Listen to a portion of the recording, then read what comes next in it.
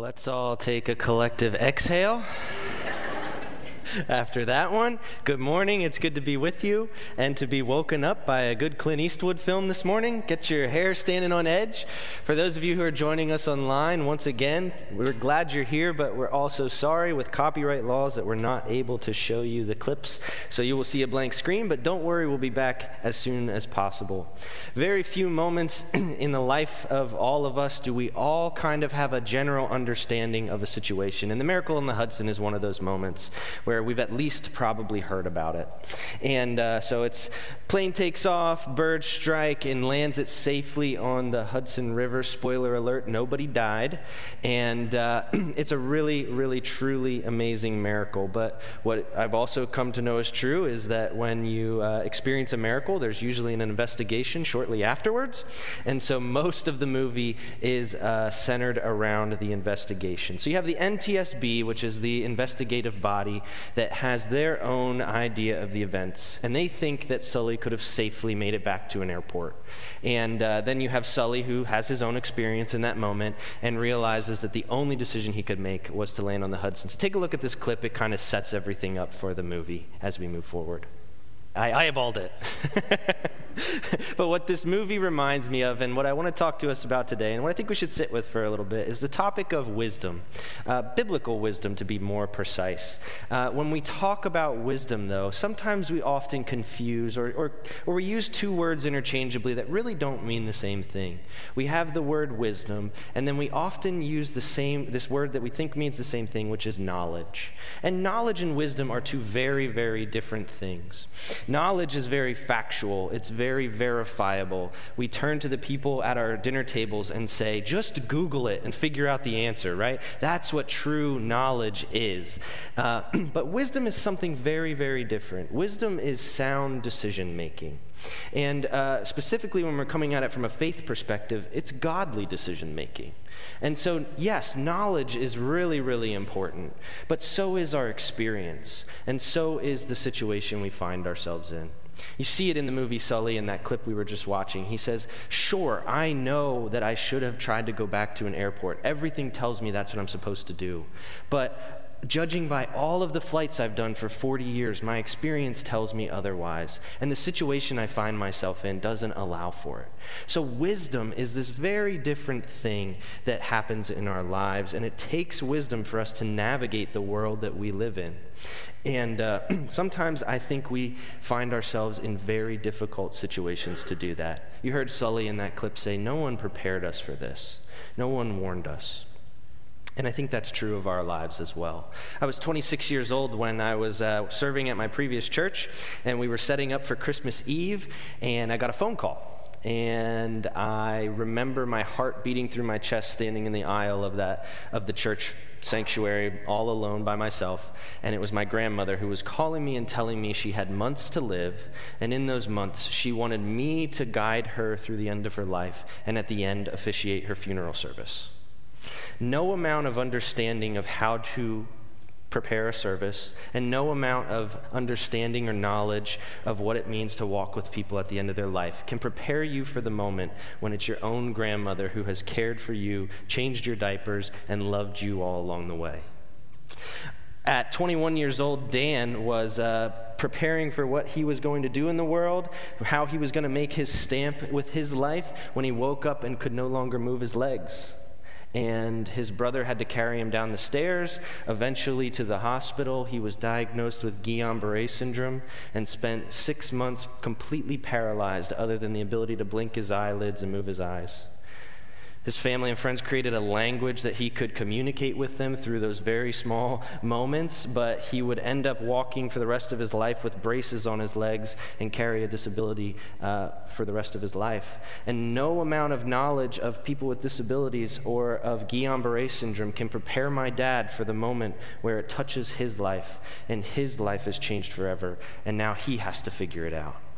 It takes wisdom to find our way through these moments. And so many of us have found ourselves dropped right into situations that are just way outside of the standard operating procedure of how we go about this world.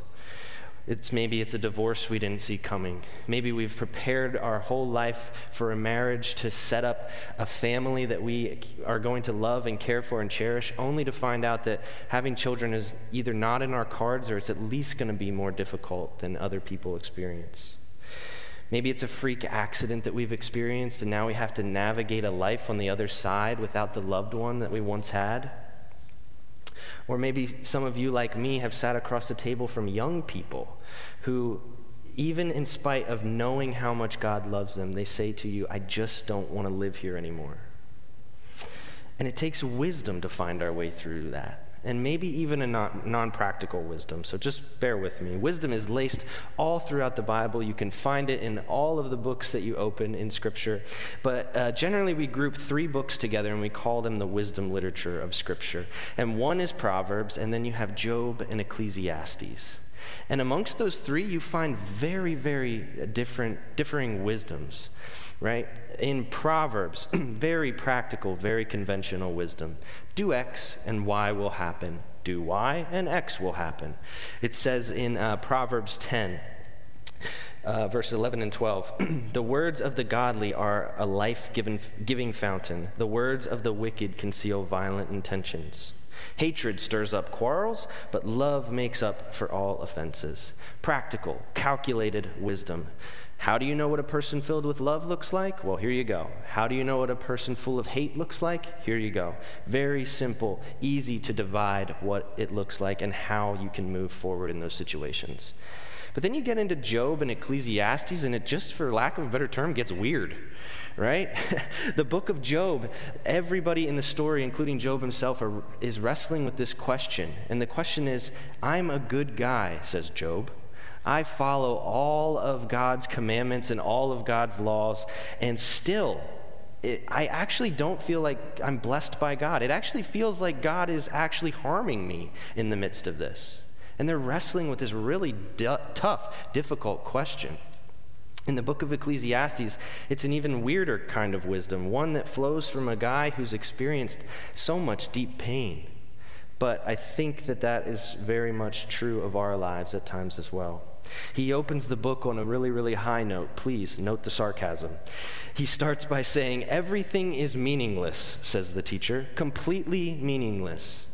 I think I've said that in a state of rage as well. History merely repeats itself. It's all been done before. Nothing is truly new. Sometimes people will say there's something new, but actually, it's really old. Nothing is ever truly new.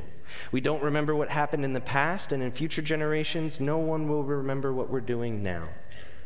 It's almost like if we were to contextualize it in our time, in our words and on our language and in our world, it's almost as if he's saying, hey, I followed the Proverbs wisdom that says to train up a child in the way he will go, and he will not flee from it. Yet now I find myself with a child running the complete opposite direction from God. Or maybe you throw yourself into a job in which you love. You find steady joy in it because that's what we are raised to do. That's what we're taught is a good thing to do. We find a ton of joy in it. And just a pandemic out of nowhere, for no reason and in no control of ours, wipes that job completely away. Or practical wisdom tells us that we should honor our parents and those in authority over us because that is what God calls us to do. Yet in the face of doing that, all we've received is hatred or abuse. And so there is still wisdom, though, to be found in these moments. And that's what I love about the book of Job and the book of Ecclesiastes, is that just because it doesn't look practical, just because it doesn't look like Proverbs wisdom, doesn't mean that God is not moving in those moments. If the writer of Ecclesiastes can find wisdom in his journey, I think we can strive to do that as well. He comes up for air later on in the book to share some of that wisdom that he has found through his life. And he says, even so, I've noticed one thing at least that is good. It is good for people to eat, drink, and enjoy their work under the sun during the short life that God has given them, and to accept their lot in life. To enjoy your work and accept your lot in life is indeed a gift from God. It's as if he's saying, our time here is so short, you better find good people to spend it with. Our time here is so short, you better find work that you enjoy, because that's really what it's about. Our time here is short. It's good to accept the lot that God has given you in life, because only then can you actually find a pathway towards joy. In spite of all the findings that the NTSB finds in the movie Sully, in the investigation, you simultaneously just get the sense that Sully made the right decision. There was no other decision he could make, and he did the right thing. He doesn't take the direction of the airport tower. He doesn't follow the checklist to a T, we find out. He doesn't do all that practical wisdom tells him to do, which is to turn back for the airport.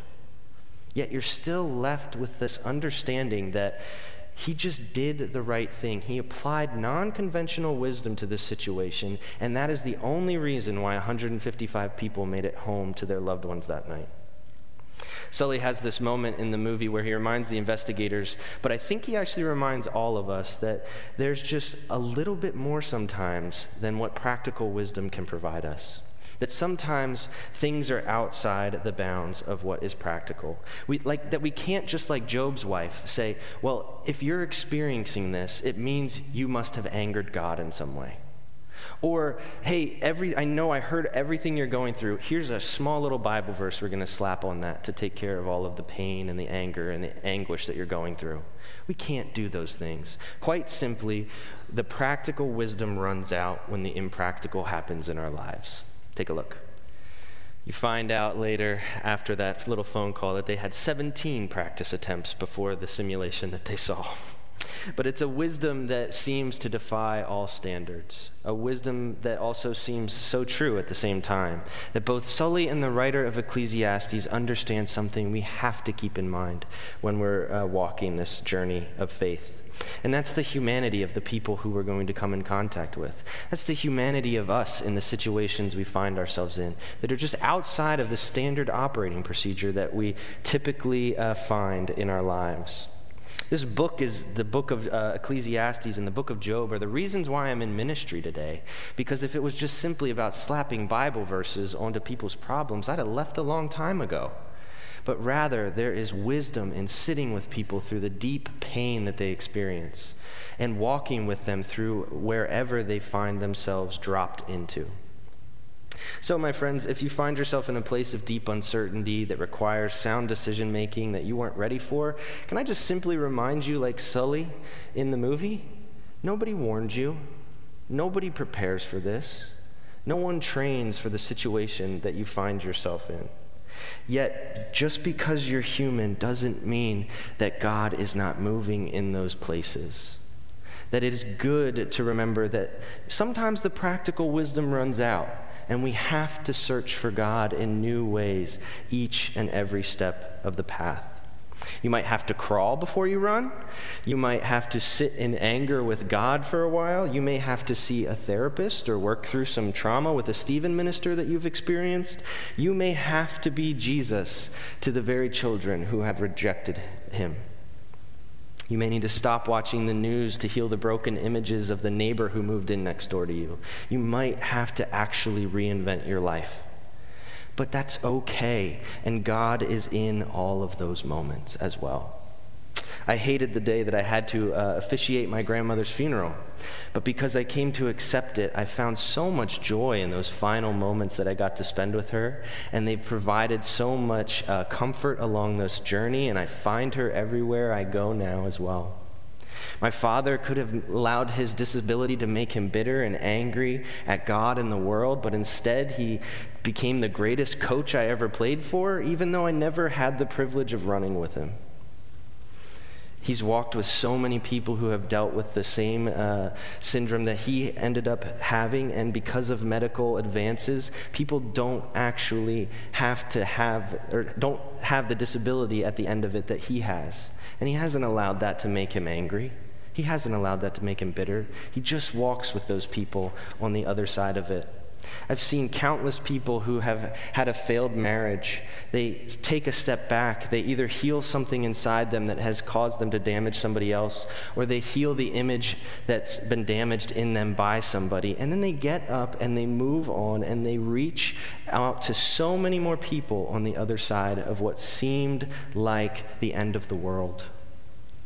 And most importantly, if there's something that the writer of Ecclesiastes reminds me of, it's that just because the practical wisdom runs out in the situations we might find ourselves in, that doesn't mean God is not there. God is moving, continually revealing himself to us in new ways. And if we'll just take time to be wise about how to move forward and seek what he wants for us, maybe we can find him in those moments.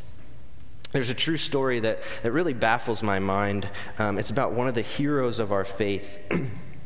She died at 87 years old. I was only 3 at the time, so I don't really remember her. But 15,000 people attended her funeral. Her life is marked by a love for Christ, a love for Christ's people. She's served in so many countless ways. If you were to hold up a standard of what it looks like to be a good person of faith, you might as well tear the paper up. She blows it out of the water. And what you think you would find, I'm listening to an audio book of all of the writings that she and her spiritual director sent back and forth to each other.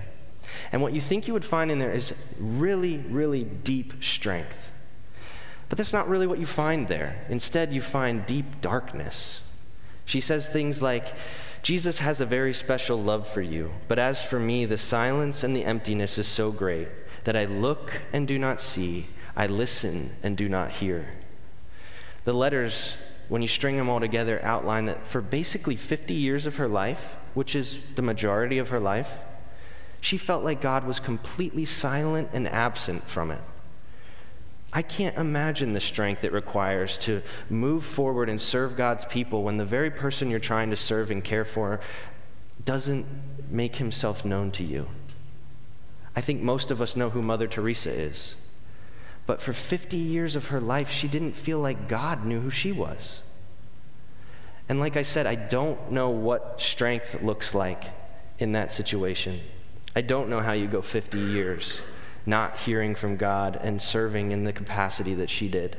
But I do know that I've found myself in my own moments of darkness in my soul. And so in those moments, it is necessary that we continue to search for God in the midst of the pain that we experience. And so maybe you're sitting there going, well, I don't know how to do that. Well, like I said earlier, there's really no playbook. There's nothing I can hand you and say, here's the answer. But what I do know is that when I've journeyed with other people and I've walked alongside of people of faith, typically they can point out all along the way where God has been present in the midst of the struggles that I've been in. It's the reason I'm in ministry today. I would venture to say it's the reason why most of the people are here on staff, because they've experienced this themselves and want to walk with you all through it as well.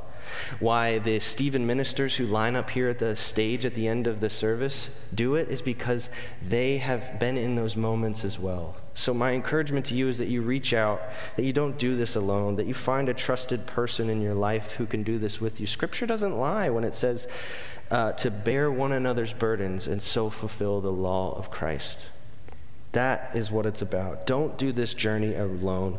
Let's walk together. Let's seek God in all of these places, and let's find the wisdom that he seeks to share with us in all of the deepest moments of our life that nobody prepared us for. Let's pray. Gracious God, we give you thanks this morning for your word and the ways in which it reminds us that just because things are outside of normal doesn't mean that you've left our side. Would you help us to seek the wisdom that you have for us in each of those places? Would you help us to make those wise decisions of how we move forward? And Lord, in the midst of it, would you remind us that we are loved by you? It's in your name we pray. Amen.